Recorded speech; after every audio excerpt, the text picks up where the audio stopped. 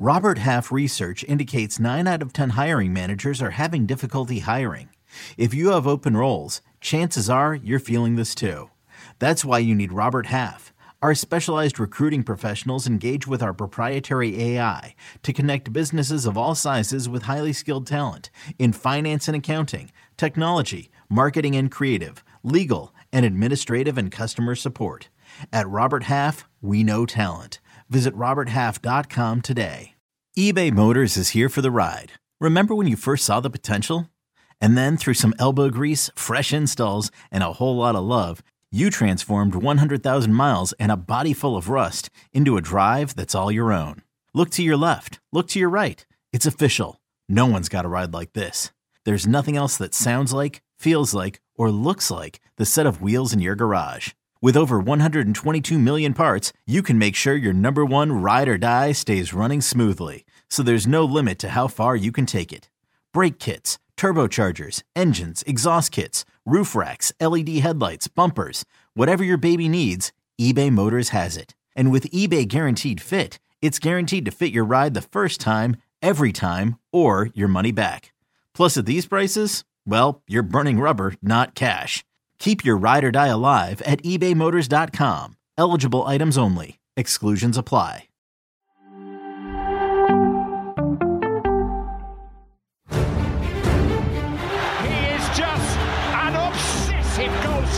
But they have to understand I chose to stay in my country because I'm French. And the Bernabeu blinks it back! I haven't got a problem with soccer, to be fair. Football. Into the area to oh, what a start!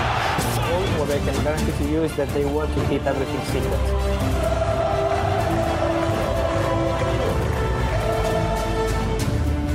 And we're live. Welcome to House of Champions. Use your friends, drop in your comments and questions in the chat and make sure you smash the like and subscribe buttons as we give you our World Cup 2026 power rankings on the House of Champions style. A little bit later on, I've got my good man, Jonathan Johnson, to break down everything that's going on in France right now after that World Cup final. JJ, how you doing, buddy, first and foremost? Yeah, doing well, thanks. Enjoyed the first couple of days without the World Cup, trying to catch my breath. How about yourself?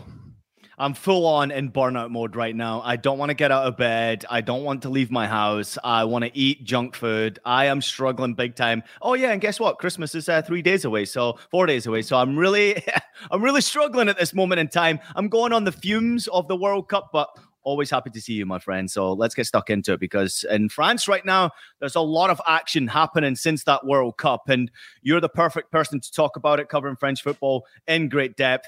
I mean, first and foremost, what has the reaction been like since the World Cup? The players have come back. It looked like there was a lot of people in attendance really applauding the performance from the players, which they thoroughly deserved. But what was the overall reaction from the public? I mean, the overall reaction has been positive. It's obviously one of disappointment to lose a final. Any nation, any supporters of their country are going to be disappointed to lose a final. But I think there was an appreciation that France managed to rally in the way that they did, made it respectable. And I think that's why the turnout to greet the players when they came back at Place de la Concorde was so much better than perhaps the players were expecting. I know that there's been some reports coming out saying that the players weren't really convinced about wanting to go in front of the public, and that it was President Macron who convinced them to go and join their fans and the masses who had gathered to greet them back. And I think they deserved it as well, because although we can say that they were disappointing for a large part of that final, which they were, there's no shirking the fact that they weren't there for the first hour or so. They did come back, they did compete, and they gave a lot to get there. It was a month of really high emotions. A lot of French people really got absorbed into following Les Bleus again in the World Cup. And although they fell short in their bid to, successfully defend their title, there's only 2 other teams that have ever done that in history, and certainly none, in modern times. So there's nothing that they can really, or should really hold against themselves. But obviously, with France's exit, from the World Cup comes a lot of sort of the stories that have been boiling just beneath the surface in the final days leading up to that final. JJ, I was so impressed with France. I was so impressed. I mean, as you mentioned there, it's very difficult to repeat. It's very difficult to go far in a World Cup following a World Cup victory. But the way that the team came together after all of the injuries, a lot of the noise going into the World Cup, many people doubted them. I actually predicted them getting to the final and losing the final against Brazil, but I didn't have any confidence in them making that happen. I was sort of hopeful that they would get there. But when you look at the talent that they have in depth because of all of these injuries, the future looks incredibly bright for French football. And I think everyone needs to sit back and admire what France Football Federation has done with the young players, with the coaches hiring, and obviously we can get to that in a minute, and keeping Deschamps on for another World Cup. I mean, pretty much every decision was a good one for French football, and getting to a final was a real result of that. They were terrific. A lot of superstars and unsung heroes came out of this World Cup as far as I'm concerned. Performances from certain players who I didn't expect it from. Rabiot, I thought was terrific. Griezmann, hadn't seen him play like that in forever. Tchouameni, even though unfortunate in the final, was unreal in this final, in this World Cup finals. There's a lot of superstars and a lot of positives to take from this competition for the French Football Federation to grow and build on. Yeah, absolutely. I think we all knew that France had the ability, within their group of players to go deep in the tournament, despite the absentees, despite the players dropping out through injury. And I think there's a lot to be said as well for the continuity factor that Didier Deschamps has managed to instill over the last 10 years or so in charge. They barely underperformed at big international tournaments. And, considering, the defending champions curse and all of that we're talking about, in the build up to the tournament, they didn't show any of that. They looked absolutely the bit that, they played the part of defending champions extremely well. And I think there's a lot of reasons to feel confident for the future. I do think that had Deschamps had all of the, his full strength squad available to him, to pick going into the tournament, that France might not have gotten as far as they went. I do think as well that he was fortunate that some of the players dropping out were not that experienced spine of winners from 2018. Like you said, great to see Griezmann back in form. I'd say the same for Raphael Varane as well, Hugo Lloris as well. Guys who may well not be there come 2026, Olivier Giroud as well. But, that, like you said, there's so much young talent coming through. I mean, look at some of the records that Kylian Mbappe has knocked down this tournament. And, he continues to do at club level as well. We're lucky to be able to see him, week in, week out in the Champions League on Paramount Plus. It feels like the world is this French team's oyster, especially if Kylian Mbappe, can continue on his current trajectory. I mean, to turn up in a World Cup final in that way, having been sort of cut out of the game for the best part of, that first 80 minutes, and then to suddenly come alive, bag yourself a hat trick, to score 4 goals on the day, because let's not forget that he put himself up first to take the penalty as well, which takes massive, massive nerves. So I think that Les Bleus, in terms of looking towards the future, are certainly in a good place. And like you said, there's some other guys now who have also staked their claim for, more serious involvement moving forward, certainly with a view to the next Euros and World Cup, like Rabiot. I think as well, when you look at the way that Koundé has performed, I'm not totally convinced by him at right back. We'll get to that in a bit later. But, I definitely think there is a place for him in the starting 11. Theo Hernandez as well. And Ousmane Dembele, yes, he had a disappointing final, but overall, certainly, made a big contribution for the French. And I think now it feels like it's time for France to move on from some of the more experienced players. Sure, they don't have to be phased out immediately, but, I don't think sort of in terms of the next cycle going into the Euros, going into the World Cup. I mean, I think there's probably some players who will look at it now and maybe feel it's time to step aside. Hugo Lloris said that he's going to need to take a bit of time to make his decision. Didier Deschamps himself, basically has his future in his own hands now, as you'd expect, getting France to a final against the odds. But it just, it feels like, despite the fact that many people would perhaps suggest that it's kind of doom and gloom, at the end of the day, it was already a success for France once they've made it to the final. I'd even argue that getting to the semi-final, was a success. It was just the fact that they came up against Morocco, a really, a match that France couldn't afford to lose in that semi, that made sort of the final the next destination after that. JJ, I can't wait to get into the dirt and some of the controversial talking points since that World Cup. But let's welcome in, fresh off the back of his 2026 Power Rankings article on CBS Sports. Make sure you go check that out. Let's welcome James Benge into the show. James, how you doing, buddy? I'm not great, guys. I'm not great. I've got a boiler on the blink, so I may vanish at any minute for an extended period. But other than that, I mean, also I've just been talking about this with my editor. We're all in this sort of same strange grey area where I know that, I mean, club football obviously is coming back probably sooner than some of us would like if we come for the Premier League. But these last few days after the relentlessness, the feast of football, it's a bit of a famine now, isn't it? And there's not a huge amount going on, and for the first time in what feels like years, we've kind of got to rustle up ideas and rustle up thoughts on grey and empty space. James, I struggle to get out of bed. I can't even get out of bed. There's nothing to look forward to at this moment in time. I mean, thank God for my kids getting me out of bed. We're just talking about France. Obviously, we're about to get into Karim Benzema and Didier Deschamps in just a moment. But how would you rate them overall, their World Cup appearance, James? Obviously, on the outside looking into French football, getting to the final was quite the achievement. Yeah, I mean, the achievement was sensational, and it was great to see, because I did wonder, but it was great to see sort of some of the celebrations. I mean, JJ, you'll know better than me where exactly in Paris that was, but the Place de la Concorde. Yeah, it looked fun. I mean, it looked a lot nicer when it was full than it often does when it was empty. And some lovely celebrations there. And that sort of speaks maybe to the qualities of this France squad, who I didn't think played that well that often in this World Cup. And I know I've laboured this point before, but it weren't great against England, weren't great against Morocco. Some pretty underwhelming performances in the group stages as well. And kind of, you do have to set against that clearly this is a team that finds a way to win quite consistently. And of course, as JJ was alluding to there, the future is really, really bright. And I know we'll come to talk about power rankings and the like, but if you set this against Croatia, didn't their tournament feel like an ending? It felt like it's not going to be this good again for a while, even though they have great young players. With France, this just feels like more of a comma or a semicolon, and they'll be back, and they will look a bit different. It's like Avengers Endgame.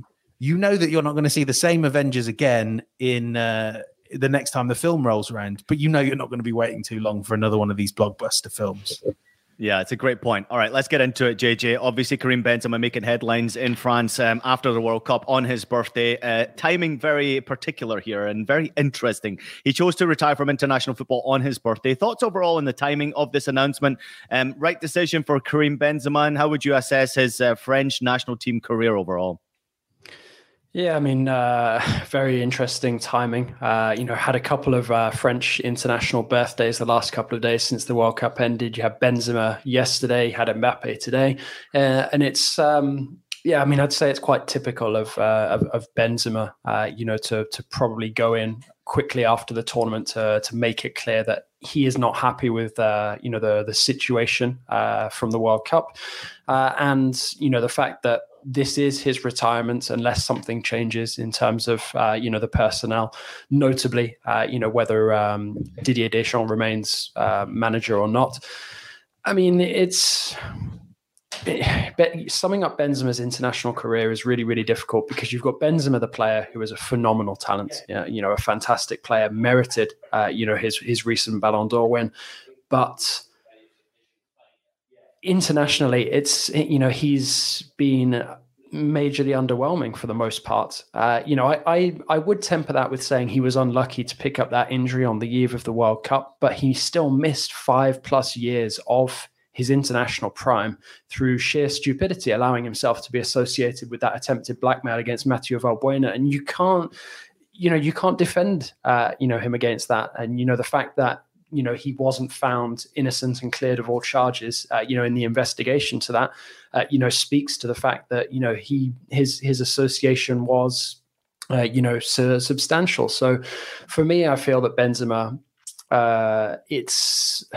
I can understand his frustration in that he has been in great form recently, but I think it lacks a bit of self-awareness now, because I think if we're being really fair and brutally honest with Benzema, he's also starting to enter that phase of his career now where he's starting to get injuries. I don't know how many times he's broken down so far this season. What is it, like 4 or 5 already? Yeah. He's had these small injuries that have set him back. Those aren't going to go away. They're only going to get more complicated. I mean, sure, if Zinedine Zidane replaces Didier Deschamps tomorrow, I'm sure he will want Karim Benzema back in his squad.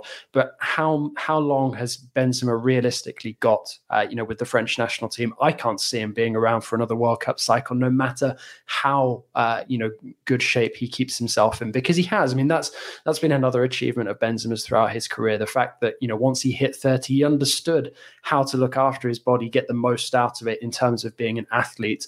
But unfortunately, it wasn't enough to sort of win back the years that he'd lost, in terms of his international career with France. So Benzema's timing for this, completely selfish. And we will see now, I guess, whether Deschamps stays on or whether, somebody else comes in. And when we say somebody else, we know the alternative is Zinedine Zidane. It will either be Deschamps leading this team or it will be Zidane. I want to get your opinion on that in just a moment here, but let me just throw in my 2 cents on the Karim Benzema. You can never compare the Karim Benzema that we have seen at club level compared to what we have seen at the French national team level. It's 2 completely different human beings, as far as I'm concerned. 2 completely different superstars, really, as well. And I've been tremendously disappointed, JJ, with what Benzema's done with the national team. You mentioned the controversial stories, but also he could have offered so much to this French national team over the years. He could have been the difference maker when it comes to a final like this. Maybe he could have been problematic and they don't get to that final, like we have seen with him being a part of major tournaments in the past. But comparing him to club level, what I see is focus, determination, a complete professional, as you mentioned, keeping care of his body and scoring goals for fun. He is fun to watch. And I couldn't be a bigger supporter of what he does at club level. But when I see him at the French national team, for some reason, I don't enjoy watching him play for France. I never have enjoyed watching him pull on a French jersey. And maybe it's down to that controversial story. James, you can jump in with your 2 cents here on this as well with Karim Benzema retirement news. But I'm actually glad he's no longer going to play for France anymore. Yeah, I think you kind of need to grit your teeth really and get this out of the way, because he is one of the best footballers in the world. Although, of course, he's not even the best French footballer in the world. He is that level, but he's also certainly not going to be at the next World Cup, probably not going to be at the next Euros. I mean, this Indian summer for Karim Benzema has been one of the greatest stories in club football over the last few years. And it is brilliant that this guy that has subsumed his ego to make room for Cristiano Ronaldo is now getting the chance to be a star.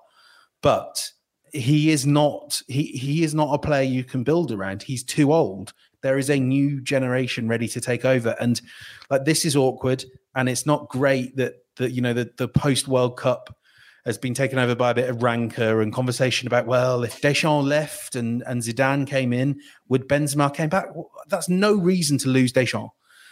If you think Deschamps is the right manager, don't sack him because it means a 35-year-old will come back into the fold. If it's Mbappe, you sack anyone that needs sacking. You sack the whole national team if you have to, but not for Benzema. I mean, it's a shame, but I mean, he still gets his World Cup medal, by the way, and he deserves that. Yeah. All right, JJ, go on. Add a little bit here, and then let's get to Deschamps. I mean, I think, to be honest, we can lead this into Deschamps because we know, the potential replacement for Deschamps will be Zinedine Zidane, and whoever is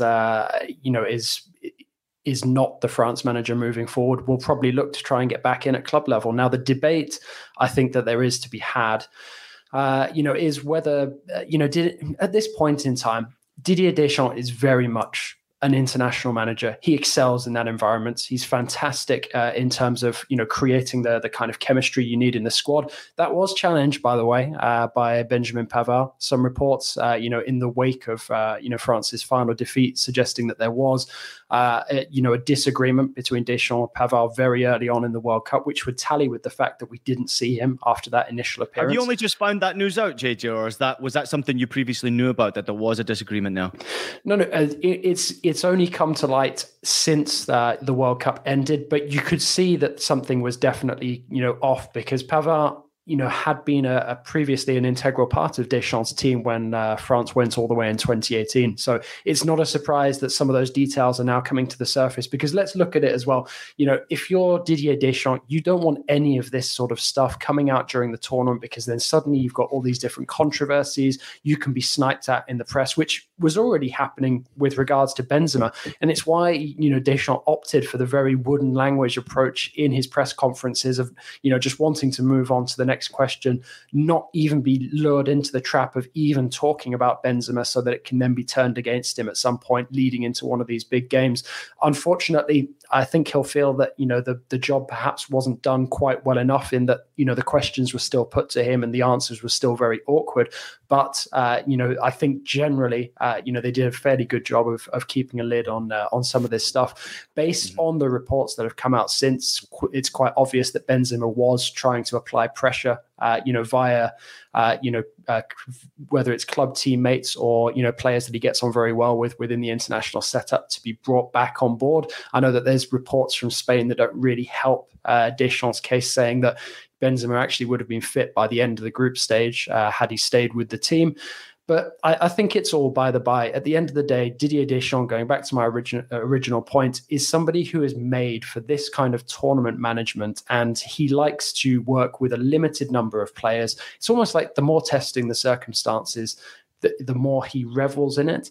And I really wonder now if Didier Deschamps can even return to work at club level. It's 10 years, more than 10 years since he last managed a club team. And although he has, 2 World Cup finals, 1 World Cup winners medal as a coach, to his name, a Euro final as well, obviously from 2016. Club football has changed a lot since then. And, I think despite the fact that it's very obvious that Zinedine Zidane wants the job, I think that Didier Deschamps has done enough at this World Cup to suggest that he's perhaps not quite done at this level yet. I think Deschamps has very similar qualities to Gareth Southgate, especially from what you're saying there, JJ. What, that bad teeth? I wouldn't know. It's not always, doesn't always have. I mean, this is the thing, is when we talk about these in podcasts, in articles, on Twitter, it's all about the tactics. It's all about and I think in international football in particular, because you don't have time, especially this World Cup, as much as I criticise Deschamps, I'm not perfect here. I've criticised him for the tactics and the approach that France took as well. But a lot of it is not about that. It's about people management. You can't sell a player you don't like from the France national team and swap him for someone that suits your characteristics. You've got to work with the people you have. You have to kind of be an ambassador for your country, especially if you manage like one of the big national teams. And I think on the subject of Zidane, I think he would probably fit a lot of those boxes.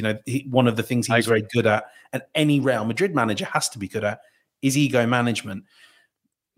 But I think it's a more specialized set of skills than we might think. And maybe to an extent, that's where someone like Hansi Flick struggled. And all this talk in Germany about the politics of it all, the politics of the armbands and all that, you have to be a particular coach. And I think Deschamps and Southgate are 2 good examples of this, to navigate those murky waters and make your team solid, good for tournament football. This isn't league football. I wouldn't, as much as I don't enjoy watching France, and that much has been clear over the last month from all my podcast appearances, he's clearly doing a good job. So yeah, completely in agreement with JJ on Deschamps' qualities. Yeah, I mean, I think as well, like you said, you touched on, Flick being quite disappointing with regards to sort of the rainbow armband. I know that he had some quotes recently that have kind of inflamed the situation again. I think another thing that really is kind of a feather in Deschamps' cap is that he's able to block off the French national team from what's going on in the French Football Federation. Now, the French Football Federation does deserve credit in the way that France has, left no stone uncovered in terms of, unearthing talents who, either are French-born or are eligible to play for France, and making sure that the very best, only the cream of the crop, get to international level and are considered for playing for Les Bleus. But also, the French Football Federation has known no end of controversy these past sort of 12 months or so. That's probably going to get worse at the beginning of next year when the results of an internal finding come out, and we will see if potentially, the decks have to be swept clear. That could include Deschamps. Maybe it doesn't. But Deschamps is the kind of guy who I think can shield the players who are in the international setup at that time from that kind of noise. And now, I think based on the understanding that everyone in France has of the situation at the moment, Deschamps has the right to decide whether he stays on or not based on what he's achieved at the World Cup. His contract is, expiring. So if he feels like he wants to get back into club football, this is his last opportunity, he can take that. But also if he feels he's still got something left to give at international level, while the situation remains the same with the French Football Federation, he will be allowed to stay on. And if he does stay on, that will be for at least the next 2 years until Euro 2024. I'm really interested to see how this all plays out, JJ. And as you mentioned, it would be really nice to see an element of calm going into a major tournament as to how France can handle that, because it seems to me like it's never going to be, right? It will never be, right? No, I mean honestly, I've never known preparation for any tournament since I've covered them as a journalist where there hasn't been some sort of controversy. Do you not think that Zinedine Zidane can bring that though to this group? Because around Zidane, if you look at Real Madrid and all the noise, you don't think that he can bring an element of calm going into leading this team into major tournaments? I mean, I think in many ways, Zidane is probably the coach that France will need at some point in the future with some of these young players coming through. I don't think that has to be tomorrow in terms of the Euros. But I think one of the first things that would happen with Zidane, if he does come in, say, at the beginning of 2023, is Karim Benzema will be eligible for selection and he probably will be part of that national team. That in itself suddenly becomes a massive controversy. So to think that Zidane comes in and the French national team will be controversy free, I think is probably, too wishful thinking. I think France have been as controversy-free as possible under Deschamps, and even then, they've still been absolutely ravaged by some of these stories. All right, we got to take a quick break. This has been a pretty long first segment, but certainly worthwhile. Thank you, JJ and James, for your opinions right there. James, I really hope you sorted that boiler out. We're looking forward to getting stuck into that comment in just a moment. Is the snowman out of shot in the corner of the room? All right, we're going to take a quick break, but when we return, we're going to get stuck into James Benge's power rankings for the 2026 World Cup. Certainly controversial. Stay right here. You're watching House of Champions. Did you know that while over 60% of Americans dream of starting their own business, less than 20% of them take the first step? The reason?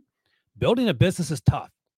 Taylor Brands is simplifying the business journey. From launching and managing to growing your business, Taylor Brands isn't just another tool. It's your online business partner from launch to success. With Taylor Brands, building your dream business becomes an effortless experience. Their comprehensive platform guides you through every step, ensuring you have everything you need in one place.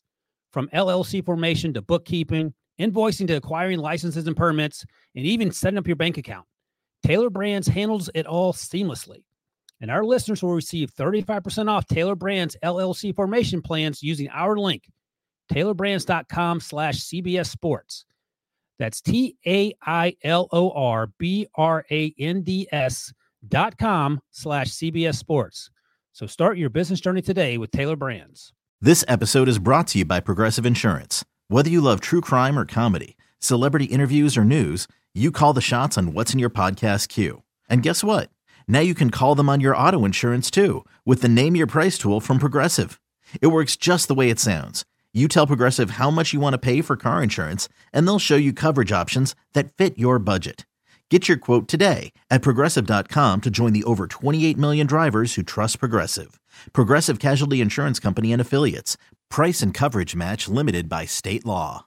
Well, don't stop watching the world's best soccer. Stream every match of the UEFA Champions League live on Paramount Plus. It's soccer's ultimate annual competition, not for country, but for club. Sign up today for 50% off an entire year using the code ALLYEAR at ParamountPlus.com/sports. Enjoy with James Benge and Jonathan Johnson. My boys are in the house, and so is James Benge's controversial power rankings recently released on CBS Sports. Please make sure you go check it out. Great article, James. Well done. But my, oh my, you have a lot to explain here. Let's talk about the power rankings first and foremost. I'm going to talk about the first five. All right. We got France at number 1. We got Brazil at number 2. We got England at 3, Portugal at 4, Spain at 5. Talk to me. Yeah, I don't see. There is controversy. I don't see much certainly in the number one, and probably not the 2 and 3.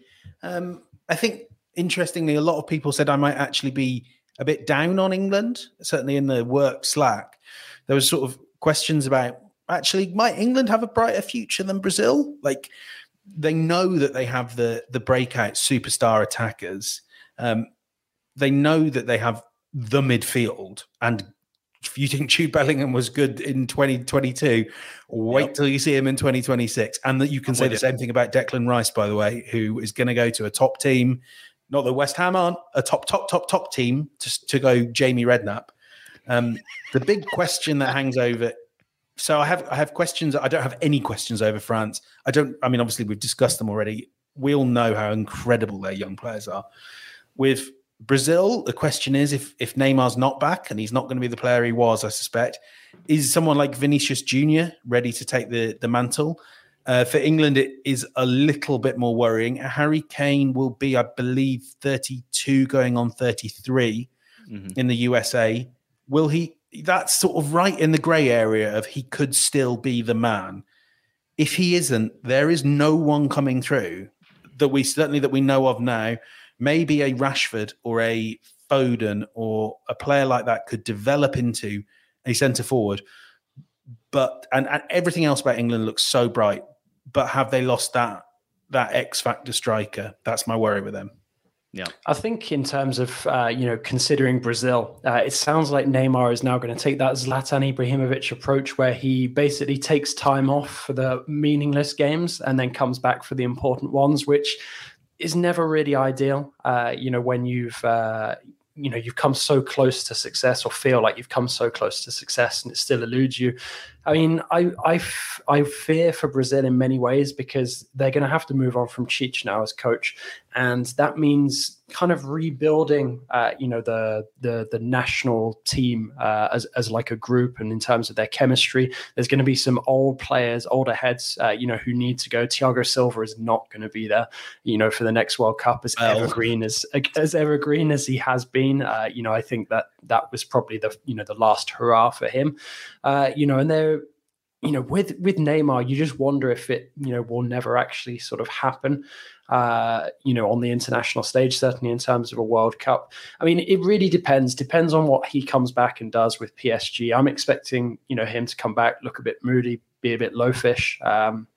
So maybe Neymar in the early months of the year, basically. Yeah. I mean, I hope I'm going to be surprised by him, but based on the comments that he'd had in the last sort of 12 to 18 months, he considered that as well his final World Cup. He doesn't think that he'll have the hunger, the ability to stay focused on his game, that leads him up to another World Cup. I mean, who knows? We don't know what the future holds. Maybe he moves on from PSG. Maybe he rediscovers his appetite for football a little bit. Maybe he finally gets the success that he craves with PSG, and that means that he wants to continue with Brazil. But I think at this moment in time, there's certainly more questions than answers with Brazil. The talent's definitely there, but I do feel as well like this England side is looking very, very good, and I'm keen to see the rest of James's list. All right, let's have a look at the graphic here that will bring up all of our rankings, and then we can really get stuck into it here. I obviously disagree with both of you on Brazil. I have them as my top team, simply down to the fact that they have some really good youngsters coming through that I'm hoping by the time 26 rolls around, they're ready to roll. I'm really excited to see, as to your point, JJ, how Neymar reacts after this World Cup, because I think he's having a great season at Paris Saint-Germain, and I think he's a key factor to their success, how the season finishes. So I really hope that he doesn't come back to Paris now and go on party. I hope he doesn't go on a vacation. I hope he actually turns up and he can really help PSG do something special this season. I'm really excited to see how the Champions League plays out. James, let's go into the remaining teams in your top 10. Yeah, I mean, so Germany are an ultra intriguing one in that I think I couldn't quite get my head around them. There are some good young players, but I think they will be good for a long time. But I think if they want to be great, and I'm sure you can talk about this with more authority than I can, Ian, I think they need to almost do what they did after the sort of Euro 2004s. And that before we see a great Germany, we may need a reset moment like they had after everything sort of was a bit underwhelming around Euro 2000. I mean, underwhelming. They still made the World Cup final in 2002, but they understood that they needed to change what German football was. And I worry that they went too far inadvertently. I think this is true for a lot of national teams and a lot of academies, but Germany is almost leading the way in failing to produce strikers, failing to produce a lot of authoritative centre-backs. I know that Schlotterbeck is very good, high hopes for Bela Kotchup, and it's hard to know with young centre-backs. But they're just producing loads of technical midfielders. There's no one to kick the ball in the net. I mean, this is true of England. This is true of Portugal, maybe. It's true of a lot of the teams I've got on this list. Definitely true of the US as well. And this is a big existential question for football. And I think normally when these things happen, 15 years later, we're going to end up with more strikers than we know what to do with. But I think Germany are kind of at the vanguard of you've gone too far in making technical attacking midfielders that will get bullied by. I notice we've all got Morocco at 10, and we all think that this is going to be like a proper veteran, hard to beat Morocco. It's a love story. I can definitely see it 2026, like Miami or wherever. Morocco just absolutely kicking 7 shades out of Germany on their way to the World Cup quarterfinals. I think the fact that we've all put Morocco in that top 10 is probably reflective of the fact that we recognize that there's a lot of talent there, and we've really enjoyed their run at this World Cup that's just finished. But there's no guarantee of knowing what they're going to be like in 4 years' time. They could be much better, but also some of those key performers are not going to be there. I mean, you take Saiss out of that team. He's a really influential player at the back. He won't be there in 4 years' time. And there's a couple of players who either might go off the boil or might be considered just a bit too old. So, I guess we'll keep them in there for argument's sake at the moment. I've gone for Argentina surprisingly low down on that list because I feel that moving on from Messi, moving on from Di Maria, guys like that is going to be very, very difficult. Of course, it's not going to happen immediately because they're going to want to play for the shirt, celebrate finally being world champions, as they completely deserve to. But for me, I feel like the next World Cup is going to be a tough one. Not necessarily sort of curse of the defending champions tough, but I certainly can't see them defending their title at this moment in time. But obviously it's, 2 days out from the end of the last tournament. So, Germany, I completely agree with James. I think there's more questions than answers there. I think Italy will come back stronger from their disappointment of not being at the World Cup. And I feel that Spain...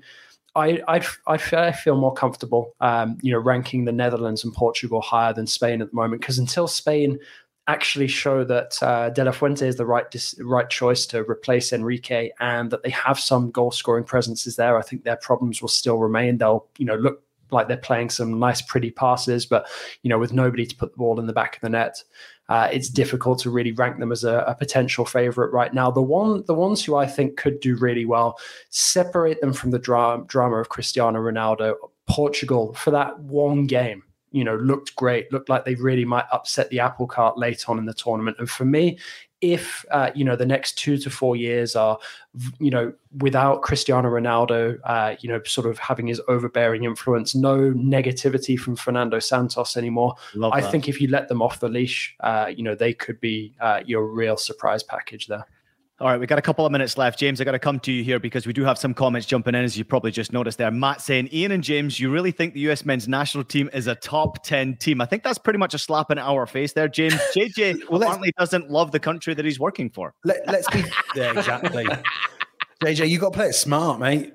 We want to be. You know what? I thought about this, and I thought, do I put the USMNT in there? Do I put Canada in there? The answer's always yes. And then in like 3.5 years' time, it'll be held up, being like, look at this clown. Look at what he predicted. Which is pretty much what happens. The point anyway. is, it's sort of what are the 2 sweetest words in the English language according to Homer Simpson? Default.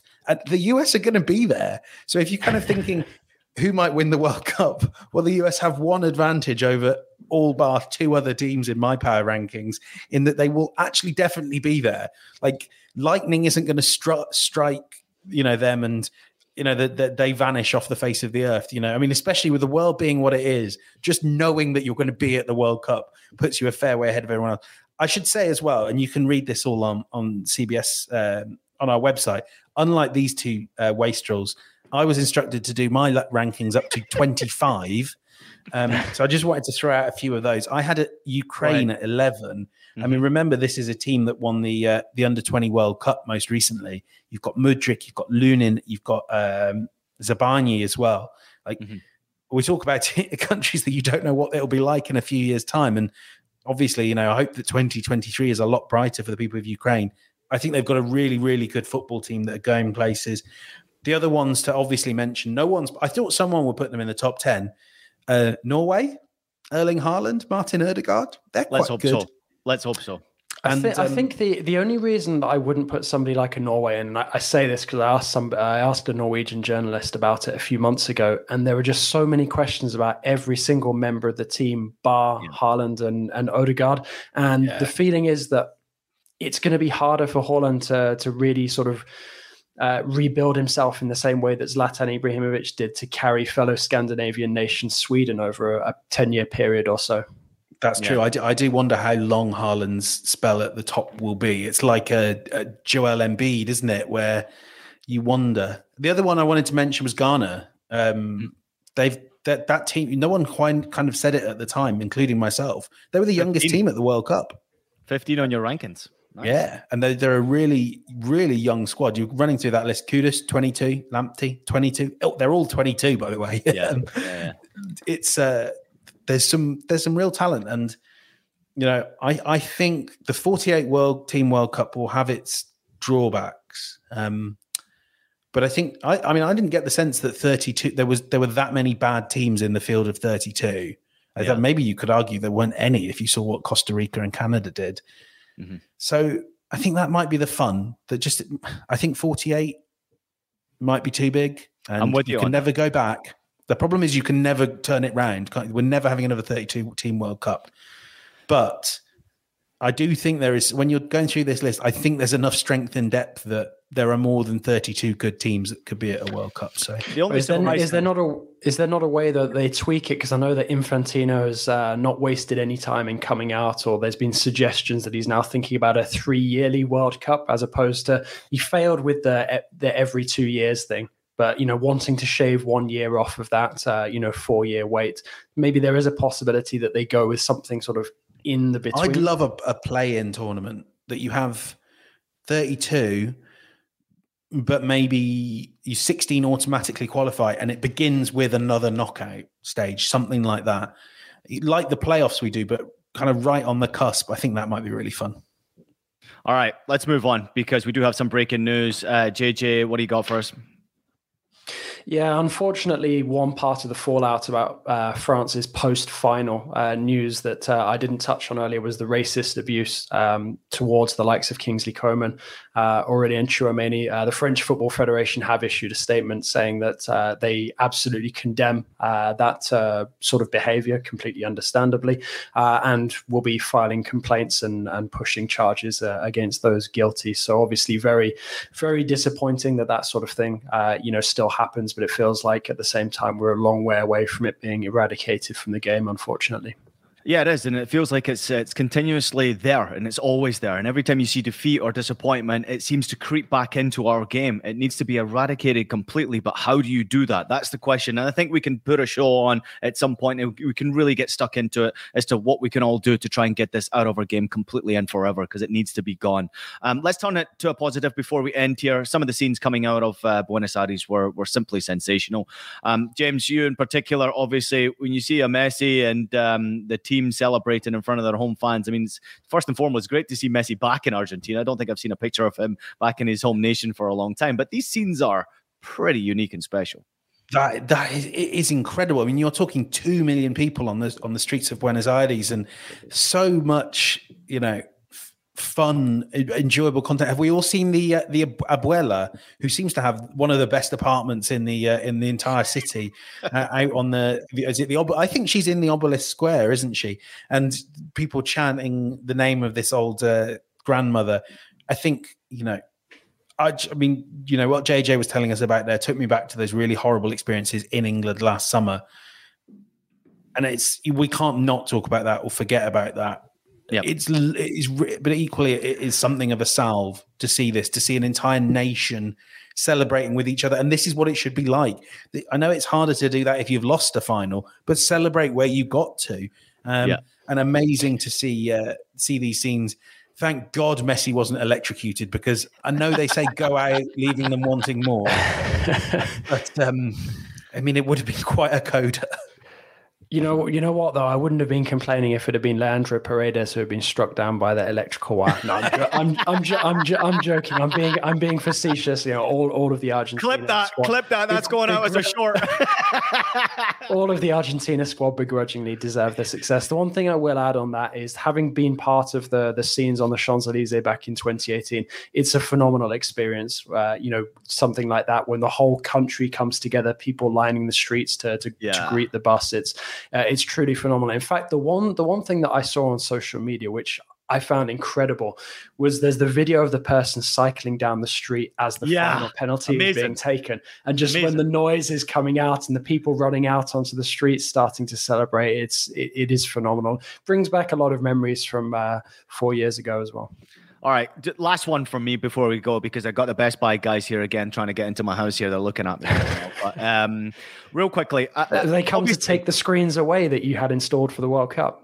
Yeah, they're coming to take me away, JJ. I'm completely wired and exhausted now. They need to replace me. I'm totally done for. But, when you have a World Cup celebration like this, a lot of people come out of the woodworks, and you see some, in my opinion, you see some celebrities and certain people getting an opportunity. Can I just touch upon Salt Bay getting on the pitch? Did you guys see Salt Bay on the pitch touching Lionel Messi first and foremost, which Messi handled it so well. And he, JJ, obviously knowing him personally, he handles these situations incredibly well. But it looked to me like he was pissed off with the fact that this guy had his hands all over him. And it annoyed me so much, the fact that he had his hands all over the World Cup trophy. Thoughts? Not supposed to be able to. Like FIFA, if you go on FIFA's website, they say that basically the people that can, if you've not won a World Cup and you're not a head of state and you're not Gianni Infantino, who won't let the thing go, you can't touch the World Cup. Those are the FIFA regulations. And it's as far as I can tell, it's that he's mates with Gianni Infantino that he got on the pitch. That seems to be what the speculation is. I mean, I don't know what words we're allowed to use in this podcast. So I'm just going to go for Pillock. What a cataclysmic Pillock this guy is, with his stupid salt, his ludicrously overpriced steaks. Obviously, I've never eaten one. I've spoken to people they have. They say it's rubbish. Well, you'd need to remortgage your house if you went and ate one, wouldn't you? You go past a place in Knightsbridge. There are dozens of expensive but cheaper, really nice restaurants, and you see people queuing up so that they can get an Instagram picture with that. Bleep me, Des. I need to be bleeped from here on out. Can I just one more thing I want to say? I want you to swear. I want you to curse, James. You're allowed to. You can get any celebrity you want on the pitch. You could get Michael Jackson. You can get the Pope on the pitch. You can get the Queen of England. You get her on the pitch. That's how big a deal this is. That's how big the excitement is. You've got Salt Bay. He's so D-list. Yeah. Give me some stars. It's embarrassing. Yeah, I totally agree. I mean, I kind of feel like I should go and open up a mediocre steak restaurant now and see if I can become even half as successful as he unfortunately has. Not that I remember, but we actually have genuinely properly good steak restaurants. And some of the best, obviously, are the Argentine ones. Nothing better than a glass of Malbec and some very rarely well done meat. That's obviously a controversial opinion to have in France, but I've made so many enemies this World Cup with my allegiances that one more won't hurt. But I mean, I think as well, something else that maybe got lost, because obviously Mbappe was on the losing side and not the winning side, was you had Macron going onto the pitch as well, pestering him, not touching him and, wanting to be associated with him despite not winning the World Cup. And, of course I can understand him wanting to have his word and everything like that. But, minutes, seconds after the final whistle, knowing that you've lost, just, let him have a moment just to, an important moment. Let it sink in. And just, leave him alone just for a couple of minutes. I mean, you saw that. Why it's important? Because he has to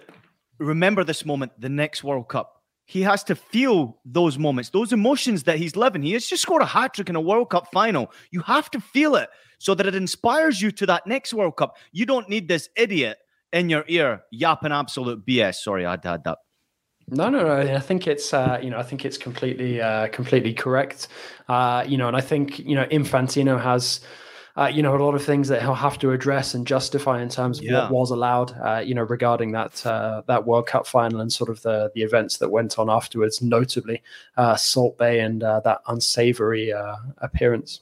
All right, boys, got to get out of here. Best Buy is literally knocking in the studio door right here. What's in the schedule for you guys coming up? Obviously, we do have House of Champions for the next few days. But any games coming up, JJ, that you might be attending? Any lower league games? How about you, James? Anything? I am doing nothing before Christmas. Then it goes mad. Good. I've tried to avoid Boxing Day, but Chelsea Bournemouth will be my first game back on the 27th. See if Graham Potter's team can turn it around. 24 hours later, I'll be at PSG against Strasbourg. We have the French equivalent of Boxing Day, which is obviously not on Boxing Day, but it's the first time since the war that the French will have games sort of in this period just before New Year's Day, because there's a match on the 28th and then a match on the 1st, and then that's when your Coupe de France fixtures come in as well. Super, boys. Great stuff as always. James, we appreciate your power rankings. Great article. Everybody go check it out on cbssports.com and look out for James and John. All their articles are across there. Follow them closely on their social media platforms as well. They do an excellent job, not only for CBS Sports, but also covering the beautiful game. We appreciate you both. I'll see you again tomorrow. Everybody out there, thank you so much for tuning into the show. Please make sure you take a minute to leave us a rating and a review on your favorite podcast platform. We're available on Apple Podcasts, Spotify, Stitcher, and anywhere else you listen to your podcast. Also available as video, so subscribe to us on YouTube. The numbers throughout the World Cup have been truly remarkable. We cannot thank you all enough, but I can't thank James and John enough for what they have done for House of Champions and the great people they are. Appreciate you, boys. Enjoy a couple of days. Everybody out there, we'll see you again tomorrow.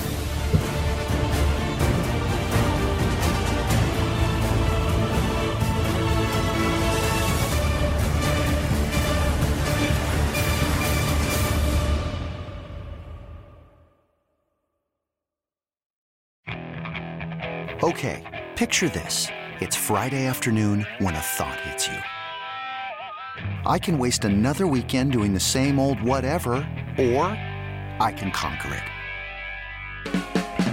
I can hop into my all-new Hyundai Santa Fe and hit the road. Any road. The steeper, the better. Because my all-new Santa Fe is available with H-Track all-wheel drive, so I can hit the trail without a worry in the world. Heck, with 3 rows and best-in-class rear cargo space, I can pack the whole family in with all our gear. We've got available dual wireless charging for our phones, so we'll never lose touch with civilization, and we won't lose touch with the primordial power of Mother Earth. So which is it? Waste the weekend or do something a little more epic? And conquer it in the all-new Hyundai Santa Fe. Visit HyundaiUSA.com or call 562-314-4603 for more details. Hyundai, there's joy in every journey.